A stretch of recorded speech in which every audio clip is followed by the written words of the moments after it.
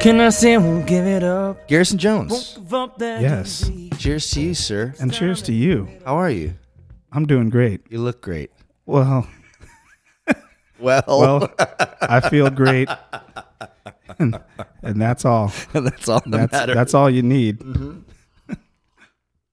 Welcome to the kitchen table. Welcome to the podcast. You were definitely someone that I wanted to get on here. That's very kind. Very kind of you. Did you did you grow up here? I did. You did? Born and raised. No Phoenix. shit? Yes. I was born at St. Joseph's Hospital. Yeah. That's downtown? Yeah, downtown. Yeah. Right off of Thomas. Yep. Yeah. Phoenician, a rare breed. Seriously. Yeah. Usually it's, what? You're from here. Right. I've never, wow. Did your folks grow up here? No, my parents are from L.A. Mom's from L.A. and my dad's actually from Trinidad and Tobago, Okay. and in the islands in the Caribbean. Yeah. And they moved here. My mom did her doctorate here. So, and yeah, they met here. My dad's family they lived in Trinidad and then moved to Brooklyn, and then my dad was the first one. He was like, hey, look at, we're all freezing out Right. here, and look in Phoenix, Yeah. everybody's got a swimming pool. He was the one that came out, Smart man. made the pilgrimage, and Yeah. it's warm. Everybody's got swimming pools, and so the family was like, well, let's maybe we make our way to Phoenix. Yeah. Right? Yeah. So yeah, cheap cost of living and everything. But Yeah. And are they musically involved? my dad, my family, not in a professional sense, but my family was always playing music, and my dad played bass. Not really in a professional sense, but he showed me a lot of different artists. He was really into like Victor Wooten, Marcus Miller, and Jocko and everything. Oh, so yeah. I listened to that music growing up, and I mean, it would take us to music stores and everything, and they weren't really playing professionally or doing anything, but my mom put me in piano lessons when I was like 6 or 7, and just I think it was because we went and saw the movie Lassie when it came out in the 90s, like the reboot Yeah. or whatever, and I don't remember this story. She always tells me this, that there's some emotional part happening, and Lassie comes home and everything's all right. Everything's all right, And I had told him, went over to my mom. I was like, hey, the music in this is beautiful music in this, and then she was like, I wasn't even listening to the music or anything. I really liked music. And I remember the first time I saw Star Wars, like the music was incredible in it. And I just wanted to watch, everything in that in the movie was like incredible, but the music added so much. You're like, oh, okay, maybe this thing would be music. And I did piano lessons for a little while, and I hated it. Bro.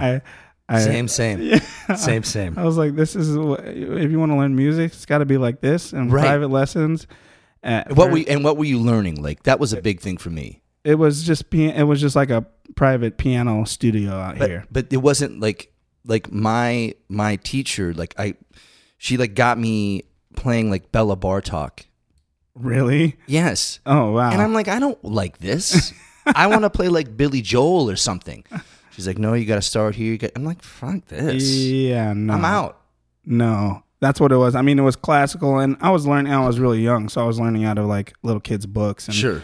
and playing, just little pop pieces and like some classical pieces, just learning theory and technique. It was a good studio out here called Music Works Academy, actually off of Bethany Home, and they had recitals and everything. It was looking back now that I'm more in music education field too, they had a good program, and the director, she actually had a lot of technology and stuff that I don't think people in piano studios are, they taught us like Finale and how to Oh, like no take, shit. how Wow. to like take arrangements and, and revamp them and put them into the computer and everything. And she had software to learn from. And like looking back, I was like, it was a really good foundation Yeah, for sure. of stuff that I don't think a lot of people, a lot of times you're going to go and study music at a young age and it's just like one teacher and they like, oh, well, I got this book and whatever, just with next page of the book.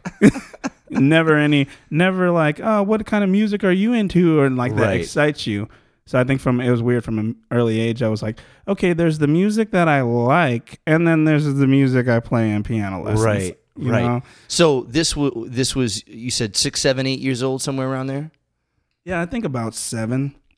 I went through a couple of teachers before that. There's one teacher that was more along the line. He was like a gigging musician type, and he just taught out of some studio and then out of the book, and he's like whatever, or he would just write the letters on the piece of paper, and it was like play Surfing USA or whatever, or I don't remember, like na na na na na na na na na na na na, but it was like A B B C C C B B B B C C, It was like, and then he was like, yeah, come out. I remember it was like, and he had a gig in Hans Park with his band, and he was playing with the band, and and he's like, oh, come out. And my dad took me out to this gig in the park, and he was like, yeah, come out, come. He was like, come up on stage, and I was like, I don't know how to do anything. He's just play this key, and I was just like, just like over and over again, like I don't know what I'm doing, and he was like, yeah. He looked at me, yeah, and I was like, okay, this is it. I was like, all right, Wow, cool. that's awesome.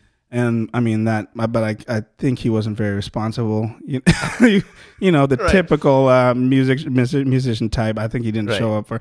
I don't remember what happened. We just wanted something a little bit more professional. Kind of and moved on from moved that. on from that. But And so you took piano for a number of years, and then you were like, I'm out. yeah, I did it for a couple of years, and then I was like, I don't want it. And then I think it was for, I don't know if it was a year or how long, but then I asked my mom, I was like, could I go back and I want to take piano lessons again? Yeah. Like I missed it because it was like, it was fun, Yeah. engaging my mind and everything. And she was like, okay, well, then you can't stop until you're 18. Oh. Yeah, she was like, you're going to go. If you're going back. If you're going back, then you're going back. And I mean, I was like, all right, just in my mind, I was like, listen to your parents or whatever. I was a pretty good kid. I was like, I'm all right, I'm for it. And so I did it. I went, and, it was funny. There's sometimes even in high school where there would be like a party or something happening, or they're like homecoming, we're going to throw frozen fruit at each other. And I remember, and I was like, oh man, I had my piano lesson that night. And I was like, but I went, and I was like, and later on, I was like, why didn't I, like, I should have just stupid one piano lesson. I should have gone Right. and thrown fruit at each other. What but are you talking about, by the way? Is that a thing? It was a thing in high school at, it was like during homecoming. It was called Fruit Wars. And Okay. it was like, I don't know, juniors versus the seniors or whatever. And they would like go to some park. I think it's like that park off of, right off like Campbell and the freeway, the 51, where it goes to like going around to Camelback, and Yes. and it kind of dips down Yep. into it. It's like a small little park. Yeah. And they would go and they would, you get a bunch of oranges from your trees or grapefruits or whatever, and they would and just they would whip 'em throw at- them. They would just throw them at each other. Whip It 'em was at just like people's fruit. heads. Yeah, it was like Fruit Wars. Everybody knows there's the homecoming dance, and then there's Fruit Wars. That's And I was awesome. around, I was like missing out on Fruit Wars. Come on, Fruit Wars, man. This piano, gosh. They have to be on a Tuesday. Yeah. Man, shit. We reschedule Fruit Wars. Man. I remember I thought, all through high school, I should have gone to Fruit Wars. And then later when I was playing music, I was like, I was taking music a little bit more seriously. Not in any professional sense. Still, I'm still just, high school, but. Was it like a performing arts high school or No, it was I went to Sunny Slope High School out here. The music program was garbage, and shout out? shout out Sunny Slope. Really, well, it's gonna sound bad, but I respect music teachers like a lot because it's so much work. Oh yeah. And I just think about my music teachers in high school or elementary school, and even after when I was shadowing when I because I went to ASU first for music education, but it's just like it was like so stressful. I remember my high school band director, like I took jazz band and everything. He was the director of the concert band and everything. And I don't know. There's something about it. He just like did not seem happy. Or it's not that he didn't seem happy. He just seemed like so overworked, you know. And some teachers like they just like love, to be there. But I don't know. For me, I needed more of a creative outlet. So like when I went to after high school, I was like, I don't know what I'm going to do. I wasn't really super like applying myself in high school. But then afterwards I was like, I'll just go to study some music. I like music, so I studied some piano lessons and I went to SEC and performed. And studied music and did general education. I did. It was cool for me going from high school, and in high school they had this program, dual enrollment, where you could take college classes. You could take your AP classes as credit at like Gateway Community College or whatever, your AP science. And so I took AP biology, and that would be your science credit for freshman. Cool. So you got all that shit out of the way. Yeah. So I did my language. I did AP Spanish. I did AP biology. I did pre-calculus, and then I did I don't know what else. Some sociology. So I knocked a bunch out of these credits out of the way, and so English, and then I was like, oh yeah, great. And I just took a bunch of music classes at SEC, and I kind of just focused on that. I didn't have to do a lot of the your English 101 and stuff. And anyway, the classes that were in high school were way harder than the classes once you get to first, community college. So I got a lot of chance to work on music at SEC. And how was that program? Oh, it was great. At the time that I was going there, it was still as good as going straight to the university, and it was, a third cheap. It was the third of the cost, or even less. It was like so cheap, and it was, and then all of those, it was planned to, if you're going to go to ASU, you can transfer all your credits once you go. And so I had great teachers there, and Raul Yanez was my first jazz piano teacher. No kidding. And I studied with him, and his name comes up so often in this podcast. Oh, really? Oh yeah. Everyone has a Raul story. Oh yeah. He's great. He's such a great teacher and instructor, and not just in your fundamentals and technical and knowing the musical language. It's knowing the language of yourself and what you want to do with it. Because I think music is not just, it's not just technique, right? Yeah. It's more than that. Oh yeah. Well, but what is it for? It's like, okay, you can be the greatest musician on earth, and you can be an asshole. Right. Right.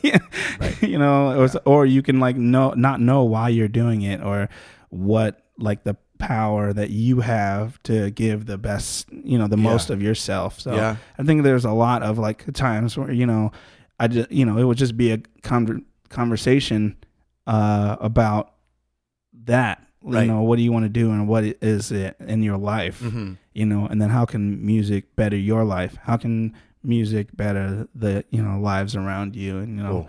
And so that's like a spiritual approach to music versus a technical or totally something. I think a lot of and especially not the best musicians aren't necessarily the best teachers.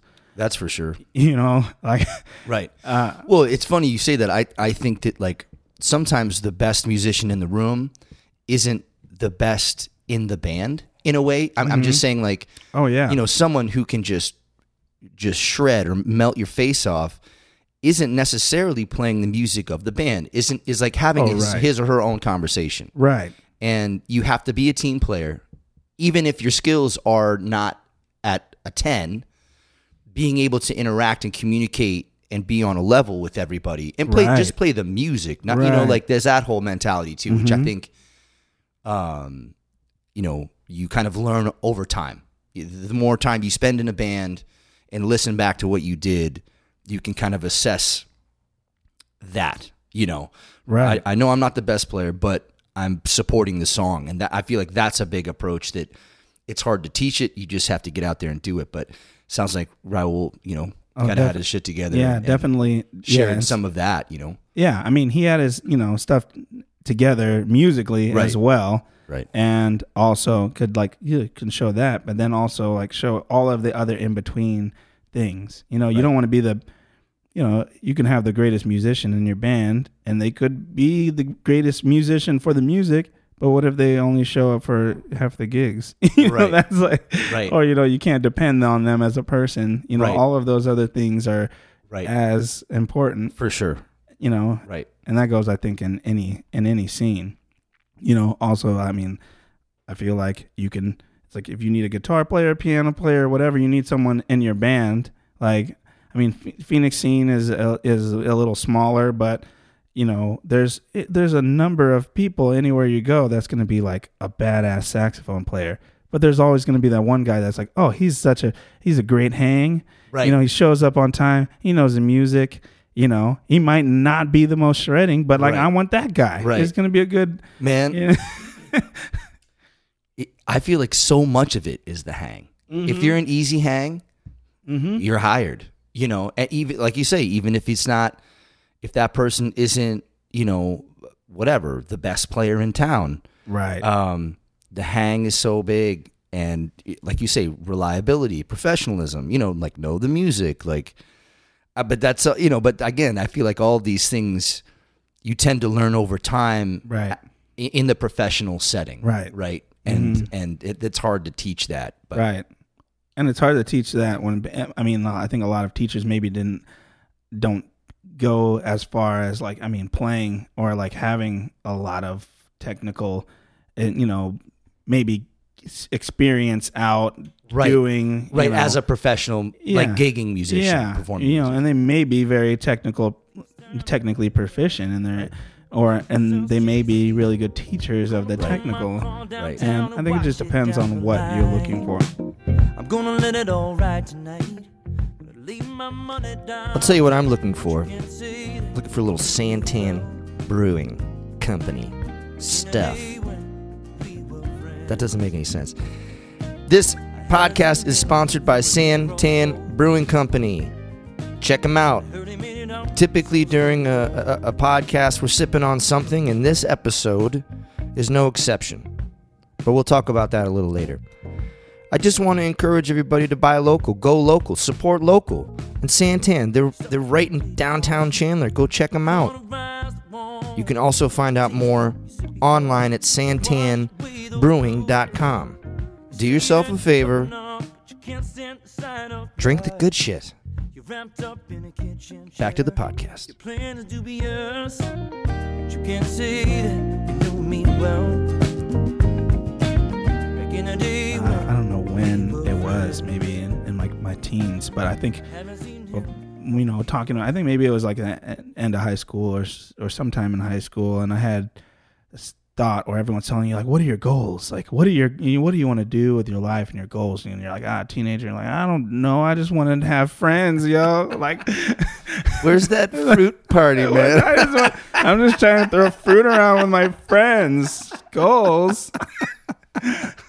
Fruit goals. Hashtag fruit goals. So 2 years at SEC? I did. Oh gosh, how many years did I do? I think I did 3. And then the last one I didn't have. I don't know why I didn't go, but I was like, I don't know. Maybe I just wasn't ready. I didn't know what exactly I was going to do. But I was like, let's just take more classes. I think maybe I did 2.5 years and then transferred to ASU, and I was trying to do the responsible thing, and I'll go into music education. You know, that's like a stable like profession. You know, in the program, like ASU's music education program is like really great. It's like, and everybody, they're like 100%. Like everybody that goes through the program like has a job. Like out of it, like everybody has a job. You know, gets a job. You know, teaching, being a band director, teaching in a school, elementary school, or what? Is that a bachelor's degree? Yeah, bachelor's program. And there's 2 different. It's like it's broken into instrumental and choral piano. So it was so funny. I was like, it's like if you're a pianist, like you usually go the choral route, like because if you're playing piano, you're going to be like a choir director, or you're going to play, behind a choir and teach the choir. And I was like, I'm not going to do that. I was like, I want to be an instrumental and I want to teach instrumentalists. But if you do that, you're like a band director. So I go in the program and they're like, okay, well, you got to learn the flute, clarinet, the saxophone, the tuba, the euphonium, trumpet, trombone, violin, viola, cello. You have to, and they give you 2 weeks. They give you 2 weeks, and you get a new instrument. What? It's crazy. And then each of these little pieces you have to teach. You have to take they're only 1 credit classes, but you have to learn how to use this instrument at the same time as you're taking it, and you stack up, and you have like 8, 9 classes, and it's a 1 credit class, but they can treat it like it's a 3 credit. You got to do all these performances and all this stuff, and I was like stressed out. And then you got to take all these other education courses. We learning how to deal with ESL students. Students had English as a second language, and there's just it's just so much. And so I don't know. Crazy that's a bachelor's. I mean, just 4 years. You're supposed to knock all this shit out in 4 years. Yeah, it was a crazy program. So I think I don't know how many years into it, but I didn't do it the right way. I just kind of stopped going to my music ed classes. I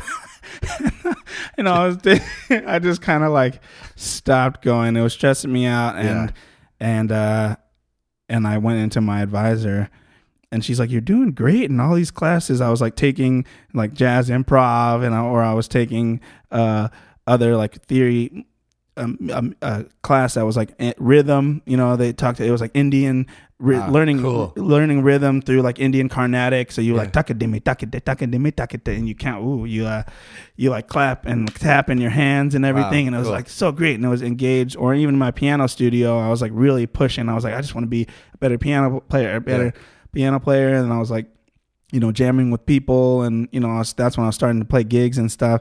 And I was these music ed classes are just bumming me out. Yeah. And so they're bumming me out. Just talking about it, I'm sweating. Yeah.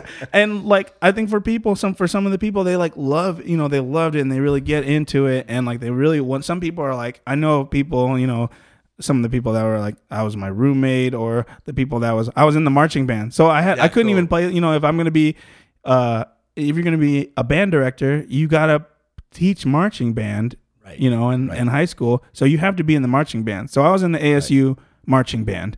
I played trombone. I was just going to say, what would you... That's right. I can't play piano. Right. There's no, sometimes... maybe you could go to xylophone or something, but... And that's a whole nother... That's being a percussionist. That's right. a percussionist, right. And some people just do that. And right. That's a whole nother... Jeez. God. It's so I played trombone, because I played trombone in high school. I don't know how they talked me into doing that, because they're if you want to be in jazz band, it was basically it was blackmail or something. It's if you want to be in jazz band, you got to be trombone. You got to be in the marching band. So I was That's okay. Funny. And then I came in, and it's oh yeah, here you go. Here's your trombone. And I was okay. All right. So I played. It was pretty fun, actually, in high school. It was crazy, though. I was on the football team and also on the marching band. How do you do that?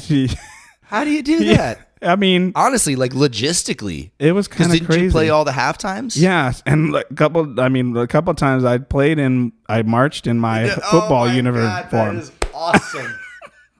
I would have loved to see that. I think. Tell me you were still wearing the helmet too. Yeah. What is that? What is that kid doing down there? What are you doing? Oh man, that's awesome. That was crazy. I was tired. That's what I was. Yeah. Early morning, 0 hour, 5 something a.m. For jazz band. Marching band. Marching band. Both of them were before school. Right. And then after school, football practice. Right. Yeah, it was crazy. Yeah, I was in the jazz band, so that was 6 a.m. before school, and then concert band. And then that was during the day. Mm-hmm. Yeah, during class probably. Right. And then marching band was only in the fall, so maybe there was no concert band in the fall, but that was, I think, during the day as well. But then we would do like 2 weeks leading up to the start of the season. You have to learn all the formations and get all the, not even just the music, but where the marching step and what the fucking thing is. You have sheet stacks of paper, and you're like, oh, okay, guy. Yeah. I go from here. I'm X54, and then here's 54, and that's 2 feet to the left. And all right, I gotta. Yeah. Crazy. That was an interesting time. Crazy, Yeah. but if you're going into being a band, like if you want to do that, like that's what that program at ASU is for. Mm-hmm. And like, I think it was never for like, I was just like, oh, I know this is like stable, for me, like, and and it looks good on your parents, like, oh, you can, have a stable job and be in the school and Can you teach. imagine though doing that right now? I mean, it's so hard, and like, it's like that's why I say, like, I still respect like teachers so much and what they do. I mean, I'm and I never thought I would for like maybe a long time. Like, I always wanted to do something creative. I think I just like, especially with jazz and more creative music or writing, it's like you got to be like in it. And I wanted to learn and meet people and play gigs and everything. I really loved doing that, and I figured I'd do that for a lot longer, I think, before coming back to education. But now I recently started. I mean, I'm just a faculty associate, but at ASU in this new ASU pop music program. Awesome. That You they tell have. me a little bit about that one time. Yeah, and Sounds super cool. it is, and it's really amazing. The program that I wish that existed when I was there at ASU, because all these programs like Berkeley or CalArts and all these other, they've done things like this. I mean, they're like have like high level musicians and they're like training you to be in the music industry and not in not being a teacher or not being in the concert hall, which are things that ASU has done really well for a long time. Trained you to. But they have not had, and it's been like, I think, in the works for years and years, trying to get a program like this at such a huge school as ASU. And describe the program a little bit to me again. So it's an ASU popular music program, and you think, oh, like everybody, you're going to go and you're going to be a pop star? Like, no, not necessarily. I think nowadays being a musician looks a lot different than it did when they made the programs that have existed for years and years. It's not necessarily for pop, but it's like a contemporary. It's addressing the needs of what the contemporary musician, the modern musician, looks like, and what making it, quote unquote, it looks in music. You can go and you want to go to music school, and you're like, I want to be a songwriter, or like, I want to be a producer, or I want to be a, sound engineer and songwriter. Like, I want to have my own studio and everything. That's what this program is for. Cause you can go and there's like, that's a whole career now. It's just like, it's songwriting. You go, you look at all the pop stars credits or these huge credits, and it's 12 people deep or whatever writing on these songs, and people are collaborating and just learning how to write good songs is like a whole career, or write songs just for other people, for sure, not just for yourself. And is there like an element of technology that you teach as well? Heavily based in technology. Yeah. And not just knowing your instrument, but knowing the software of recording, because you have to, I think nowadays you have to be kind of dynamic, or you have to have, more stuff going on than just like, you can, be the best on your instrument, but like, okay, can you record me a demo? Right. Or like, can you record a demo of yourself? Right. Or can you write a chart for a string quartet for a recording? Right. All these things. That's what is encompassed in this ASU program, and it's awesome. So I teach a class on arranging and writing. Basically sheet music and how to write song forms, and looking at charts and how to break down like different elements of it's geared towards like music notation software. Okay. And arranging, and then another one called groove sequencing, which is like programming drum beats. Awesome. I think a lot of students coming into school that maybe they haven't messed around, or maybe they've messed around with GarageBand or Logic or FL Studio, and but maybe they haven't delved into like actually making like really full fleshed out like drum beats. And it's not necessarily just drums, but like bass lines, or like how to find a bass line that matches with the drum beat, or kind of like the history too of drums. I start off easy, like a basic rock beat, just like boom boom cat cat and the hi-hats, but like also the with that there's little idiosyncrasies of what a drummer's playing that you're maybe not thinking of. Okay, it's just like boom dun cat dun, you just have the hi-hats, but like if you're a drummer, you're not playing the hi-hats like dot dot dot dot dot the same thing. Right. So, dun, dun, dun, dun, maybe the hi-hats, so changing the velocity and each to make it sound more human, and like breaking down like the little things of the beat, like on the maybe on the fourth bar they lift the hi-hat, the open hi-hat, and also teaching like having you can't have a hi-hat closed and open playing at the same time, but how does that look like when you're trying to program it into a DAW, a digital workstation and everything? So cool, man. I'm really I think I'm blessed to be in like this position to like go back and like try to be a part of a piece of just like giving to students like something that I didn't have. And just digging into your wealth of knowledge as a performing musician, and I think that goes that goes a long way. That I would have loved something like that. Can you imagine? I never took a music class, but something like that would have been cool. Contemporary. Yeah. We're also talking 25 years ago or whatever, but contemporary even at that moment would have been hip, and that was a Tascam, multi-track. Just tell me how to do this. Tell me how to ping pong tracks, because that's all we had. Right. Let's take a little break. All right. Yeah. I feel I'm exhausted. No, we'll take a little break and then we'll come right back. Right. I haven't seen him for a year or so. I heard him in and out, so still he goes. What are you sipping on, man?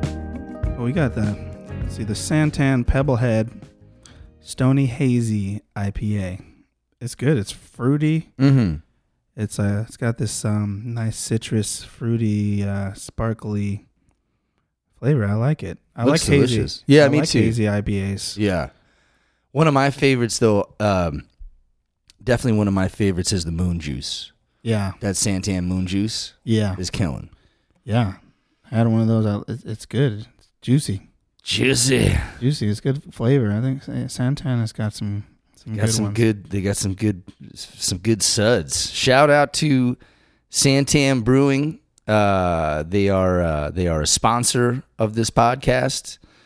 They hooked me up with all sorts of delicious beers and whiskey and vodka sodas, and so if I lose my mind by the end of this episode, you'll know why. You can find out more if you go to santanbrewing.com. Go check them out. The temperatures, it's getting a little hotter. Have a couple of these by the pool. Yeah. Talk to me. This Pebblehead is a great, I think, I love it. It's juicy and citrus and refreshing. Yeah, right. By the pools, but get some barbecuing going. And a lot of the, sometimes IPAs can be like big and like chewy, but this is more on the refreshing side than crisp. Like a big IPA that knocks you over the head with hops, Right. Go check them out, y'all. santanbrewing.com. Thank you for the sponsorship. Well, we've made music together. Yes. We did The Bends together. Yes. And that was a highlight for me. I mean, that was record awesome. blew. I mean, the first time I heard that record, I was like, okay, what am I doing? Uh-huh. But yeah, that was really fun. We need to do it again. Yeah, we do. That band was just so good. That was Yeah. so fun. I know. We should just do it again. Oh, we should maybe pick another Radiohead album. Another Another album. I don't know what album would be to, What tops the Benz? I mean, not tops the bends, but it'd be like feasible. Right. I mean, maybe OK Computer. I mean, yeah. OK Computer could be cool. I think too, it may be cool to, because I think we did it really straight up, like Yes. like Justice, like Right. real Justice. But I feel like just in the textures and the sounds and like the later and instrumentation in the later records, it's like kind of like It would I be think a little bit difficult. more difficult, but it would be Yeah. awesome to like just kind of rearrange and find like, Yeah, what is there you this? go. This other part, Yeah. find what parts fit, Mhm. and then maybe cool for me to maybe get some more like synth things and Yeah. textures and Oh, and man. later. We need to do that. I know you play with a couple of bands, and I was wondering if you would just hit me with kind of how House of Stairs came about, and I know that you make music with your brother. Oh yeah, We didn't even talk about that yet. with my you brother just don't you make music with your brother? a little bit. I saw a video. You guys are like prancing around in a park. Yeah. Yeah. Well, yeah. We gotta talk about that, too. Okay. Well, yeah, we could talk a little bit about that. I mean, that was really interesting. Interesting thing. I did a just solo album, like, with my name, but it was kind of like a very experimental thing. There's a studio out here called Invincible Recording, Where are they? off in Coronado, and Liv Singh is the recording engineer and head of the studio, and he's done a lot of work. I think more in the world music, in yoga, and kind of like more, I don't know, esoteric. I don't know. It's more like world music, but he's recorded like Jordan Rudess of Dream Theater record, the keyboardist in like Whoa. the 90s. That Yeah. was like Dream Theater was like metal though.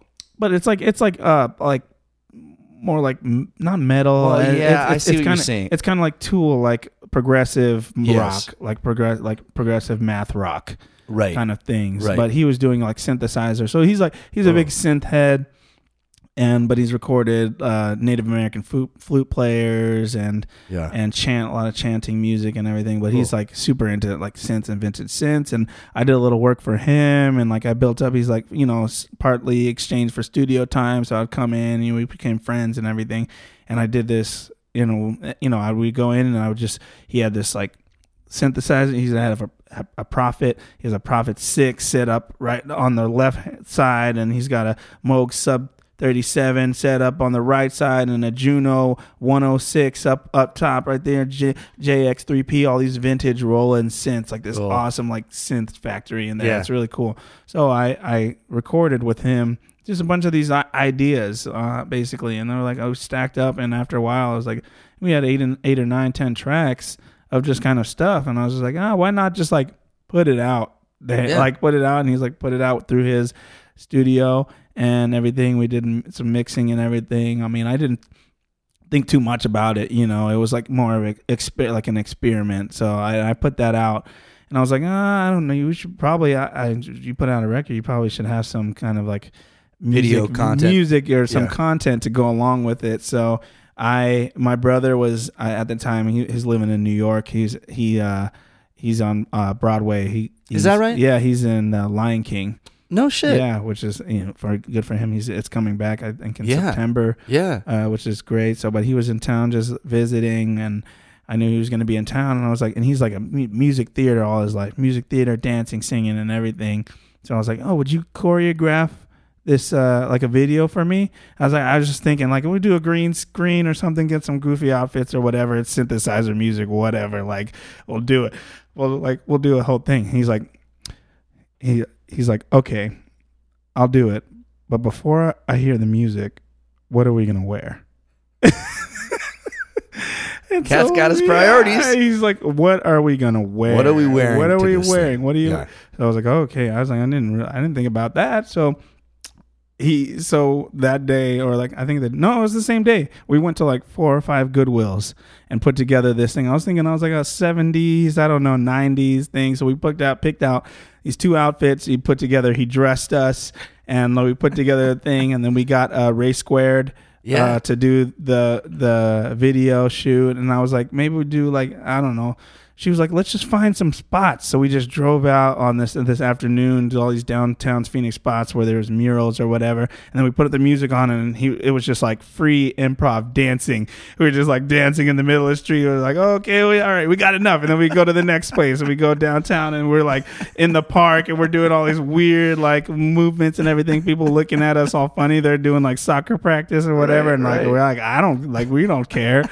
And it was great. We go to the next spot and whatever, and then it just ended up being like such an amazing. It just came out way better than It was super cool than I had expected. Yeah. The track is called "You Think You Know." If you just look up Garrison Jones, it's on Spotify and on YouTube. If you look up "You Think You Know" Garrison Jones or Invincible Recordings, you can see the video of us just like It's hooping hilarious. and going off. And I loved it. And that was actually the first time too I got to collaborate with my brother. Yeah. doing some work. No shit, that was the first time. Yeah, that was the first time. I mean, I did the music, and it's it's all instrumental synthesizer music and whatever. But I like the beat, and like that came out way better than I had ever expected. So, but I want to do some more collaborating with him. That just, it turned out really awesome. And Ray Square did just an excellent job editing everything. She's great. Yeah, she's awesome. great. Yeah. Getting ideas, and we just like did it all in one shot. And we were just like, okay, let's just go. We didn't have any Super guerrilla plans for it. approach. Yeah. It was super like, let's go to Hants Park. Yeah. And let's go we went up on the bridge that's over Hants Park, which probably this is dangerous. We just it's in the video. If you're ready to see some danger. Living on, I do all my own stunts. We're up there shaking our hips on that bridge over Hants Park. Oh gosh, by the library. Cool. But yeah, that was super fun.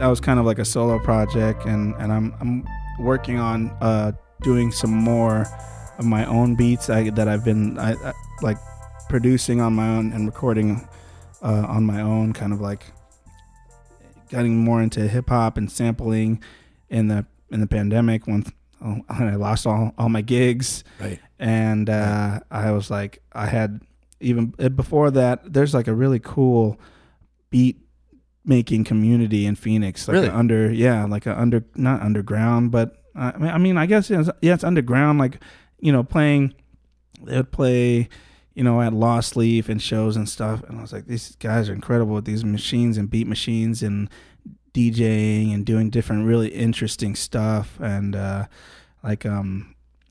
this cat's a Tree Talking or Appetite or Moretta. A lot of these guys in this group called the Guild. It's not a group, but a Dungeon Destroyer and Dega and like all these guys that are playing like beats and creating cool stuff. That's and, awesome. And before, but pandemic and everything, Lost Leaf music venue downtown, we would do this thing called Provisions, called The Joint.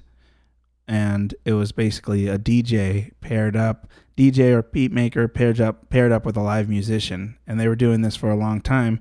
And then I came along, and I was kind of like not like I was like on the board of directors, if it was anything. It's lost sleeve. We're just doing this thing once a month, but it was cool, kind of to curate like live musicians that are like more into like more on the side of like using kind of like pedals or using some kind of like changing their sound.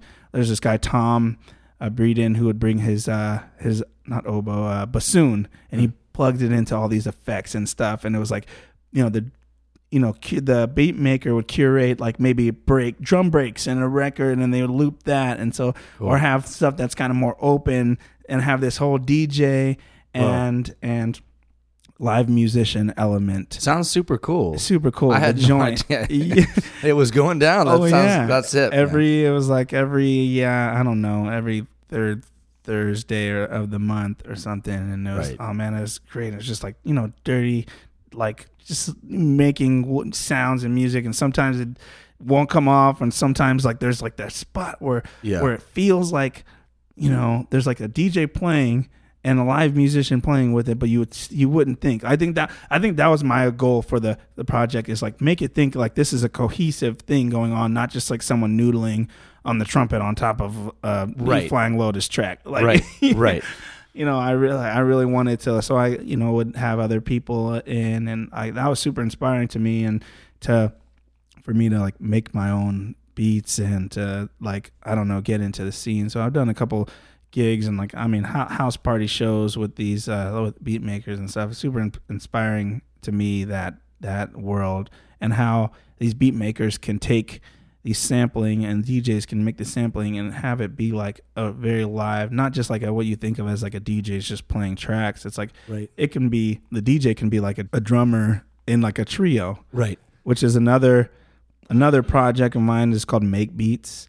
It's me and Steven Avalos and Franco Brown. He goes by Bronze, and we have a trio where it's drums, me on keys, Steven's on drums, me on keys, and then Franco just uses samples is like the other part. So he'll have his MPC, a sampler, beat machine, and then he has an MPC where he's pulling, it's attached to his computer too, and we do this kind of like experimental thing where he's like, he chops the samples, and like there's some parts where like we know the sample, and like we know how to jam along with it, but there was space for us to improv, but it's kind of like a jazz trio, but like the beats are like the a whole nother element. It could be the bass, sometimes it has more bass in it, and I'm able to do more keys and noodling on top, or like try to come up with a melody, trying to have this is like a cohesive sound, like a sampling, but you have the whole live, and we try to do it like a DJ set. Like sometimes he'll play one sample, and we jam along to it, and I'll just hear it and try to find it, and then like get into a groove, like we're all jamming, and then he'll go to another part of the sample, like a set, like a B section or whatever, and then we'll transition out, and then it's me and Steven playing, and then maybe I'll quote a Jay Dilla or some other beat, or just come up with whatever chord, something that's improv, like that's inspired by the beat and transition, and then Franco cues up another sample, and then we go just seamless, try to go seamless as if it's like one kind of thing. So we were trying to, before the pandemic, trying to get this more, and that was all born out of the other band I'll talk about is House of Stairs, which is me, Steven Avalos, and Holly Pyle, and vocalist and looping extraordinaire. Vocal looping. Yeah, and like we had this, band 6 or almost 7 years ago. We started. It came. Things are always born out of something else. Before that, me and Steven played in gigs and playing in bars and whatnot, and we would play these jazz gigs, me, him, and saxophone players, and it was interesting. It was fun, and it was a lot of times it's like if you're playing jazz gigs in a restaurant or whatnot, it just ends up being background music and whatever. Sure. Some people are really engaged in it, whatever. But sometimes it's just like, whatever. It's just like background music. But when we got Holly in the mix, like people were like, "Oh, this is more of a." When you have the vocals, Right. It's much. It's engaging, and we started working with her, and we were gigging more, and she ended up taking over our jazz gigs, and we ended up getting more gigs and things, playing in Scottsdale and Phoenix and whatnot. Yeah. We played at this place called, I don't think it's there, or maybe it's called something different, or maybe it has new owners, but it's called the Beverly. And it's right off Main and Goldwater and I don't know if it's still there. I don't think it's there anymore. But we would play there, and it was awesome. They were like super open to like whatever kind of stuff. They loved us, and even with people who are like, because we're doing weird covers of tunes and playing Radiohead or just reimagining tunes in ways that we think are cool, that we're not thinking about what other people are Right. necessarily trying, liking. And so like a lot of people would be like, maybe you want to play something, a lot of places might be like, play, keep it low volume or keep it a little easier. And, but they were like, oh hell yeah, we're just into We're it. all Even in. people are complaining, they're like, leave. They're like, no, we're all in. That's awesome. All in for this. So yeah, it was cool. So we would do it was first Friday, either first Friday or third Friday, we would do this thing where it was kind of like not an open mic, but like a little bit of a jam kind of it thing. was a industry, jam, yeah, little like bit, an maybe. industry, yeah. Like, You'd invite some friends down. Invite friends, specific, send messages out, come to this thing and come and sit in, where we would just kind of make up stuff. We would start off and like make up like whatever, jams and stuff, and like, kind of like a lot of our tunes, we would like take unfinished tunes and kind of just like flesh them out there at this art gallery on Grand Avenue called A Bloom Salon.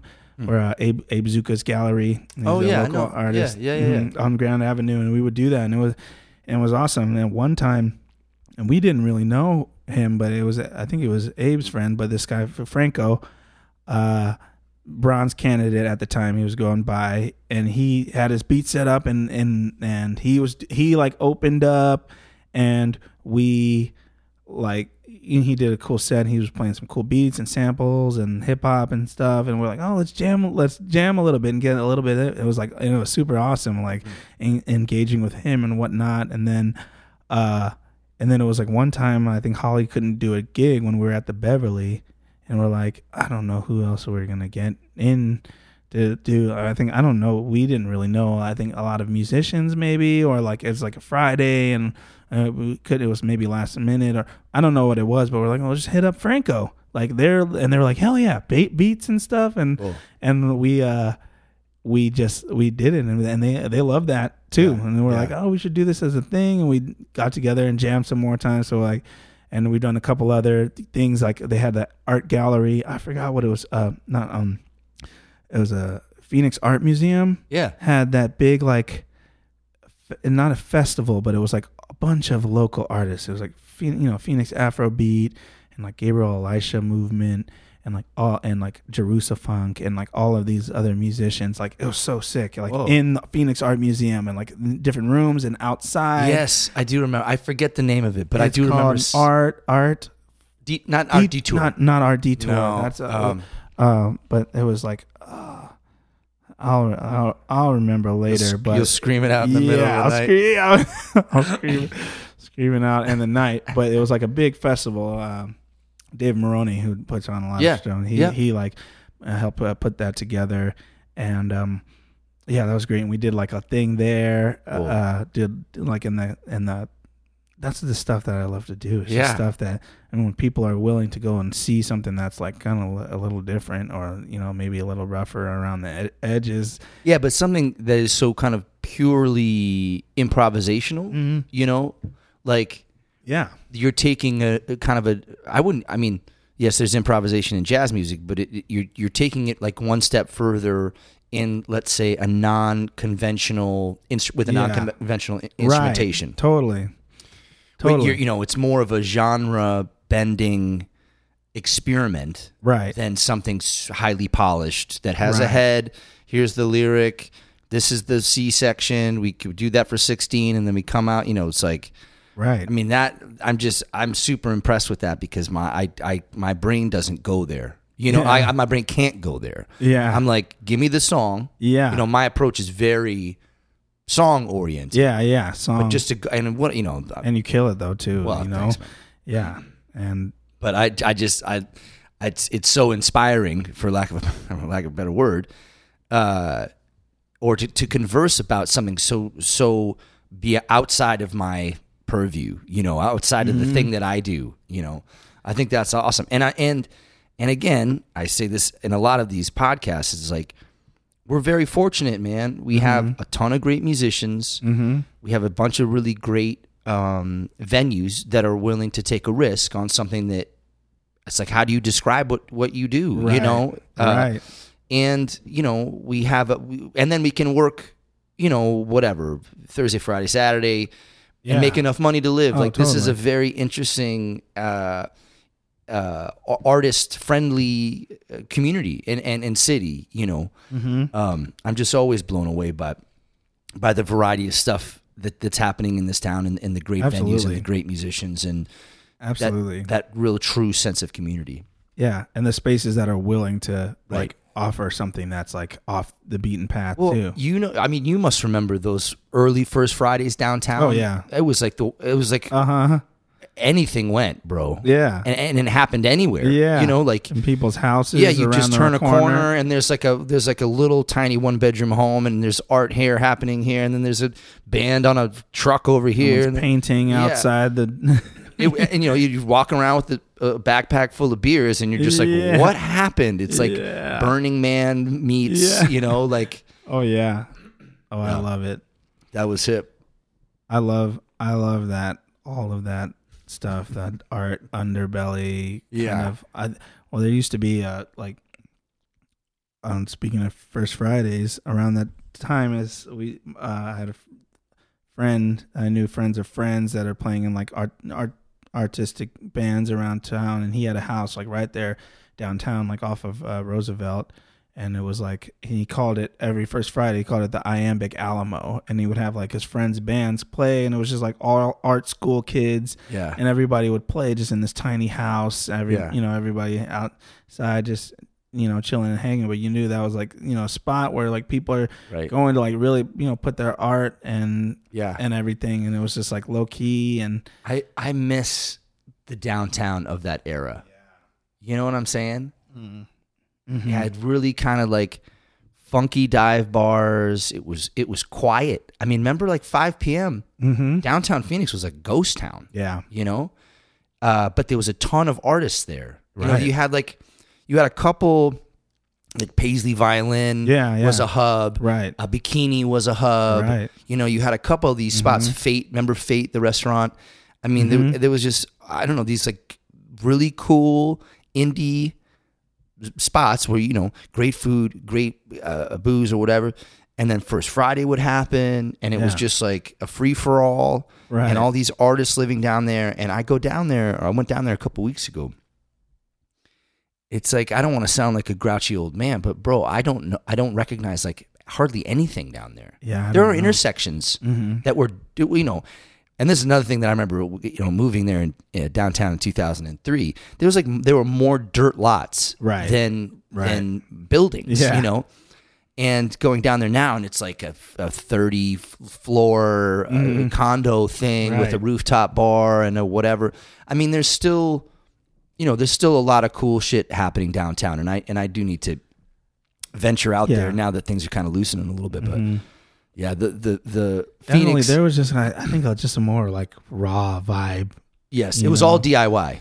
Even the venues, like the Paper Heart was one I played there all the time, and it was like Scott doing all the like work himself and having art shows, and I'd split a bill with Fatigo and like all this just cool shit was happening, And it's cool. Sometimes it's just like, is this a venue? Like you walk into Lost Leaf, it's like, wait, is this someone's house or is this a venue? Like people in here, like it was all pop up DIY young artists, just right. Yeah, I hope we can, I mean, bring some recipe of that back. Right. You know, I almost feel like, you know, we and as long as I've been here now, whatever, almost 20 years, everyone was saying, you know, back in the day, oh, Roosevelt's going to blow up. Roosevelt's going to blow up.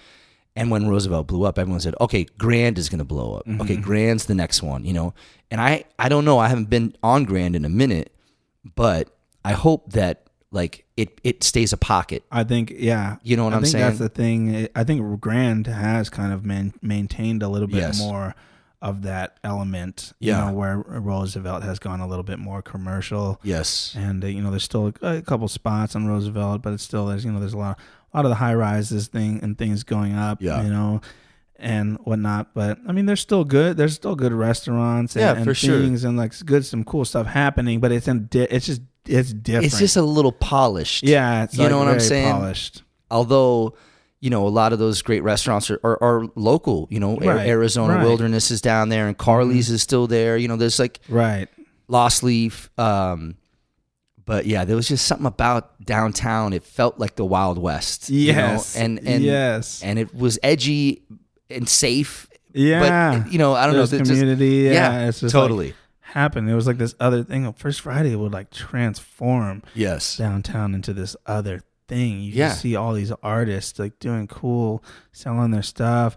Kids just like, oh, I love to see like when it would just be, you know, one kid on guitar like shredding and then the kid on drums just like playing metal. This crazy like shredding on the corner. It's like hell yeah. Across the street, there's some kid who's just like beatboxing and Right, stuff, and right. someone's rapping or whatever, Yeah. and people are dancing in a circle. Yeah. It's like I love all that. It was just like a free for all, man. And yeah. That's my favorite thing, is a place where you can go late night. Right. That's like artists, you know, coming through. It was nice because it was like not just musicians, not just jazz musicians, but like visual artists and painters and everything. Right. It's kind of like having centers where people come, Yes. and especially in like Phoenix, where it's a big city, but kind of has this weird small town vibe where everybody kind of just clicks together in whatever Yes. their scene is, or in whatever space there it is. It's like for people to come together and like meet each other, Yeah. that people that should know each other. Right. You know, I think Right. as much things as we can create like that, because it's just like there's so much good art and musicianship and just good, like, there's good people and Good hangs, yeah. good hangs, and then people that you're like, oh, I know this person that does this over here, and this other person Gotta that's connect doing this them, thing yeah. over here, and it's like, wait, how do you guys not know each other? Yeah, like yeah. what the hell? That's funny. It's like that's like you know, and that's, I feel like in those places where it's like either we're on Grand playing the jam session, where like inviting people, or you know, the jam session, or even now like the Conch and Tails and you Yeah. know, the jam sessions, you know, Yeah. those jam sessions and stuff is like where you meet people, and Yes. and where younger musicians can meet older musicians, Right. and like learn and see Right. what is going on, and I'd always, you know, go around. I get to meet people, introduce other people Yeah. to each other that should know each other, and Right. it's like, oh, and then you know, it's like, oh, let's see, oh, here's another saxophonist that he can play. Oh, I know, I can see he can play, or whatever. I'm gonna book him on my gig, or Right. this bass Right. player, drummer, or whatever. It's like a place for everybody to just expand Yeah. the scene. Yeah. You know, Yeah. No, I dig and that. I hope that comes back, and I hope the other things like that continue to burgeon. Yeah. Well, I think we figured it out. I always try to figure shit out at the end of this podcast. Yes. I appreciate you coming over, man. Oh, yeah, I man. love making music with you. I hope Yeah. we have an opportunity to do more of that. Absolutely. Until next time,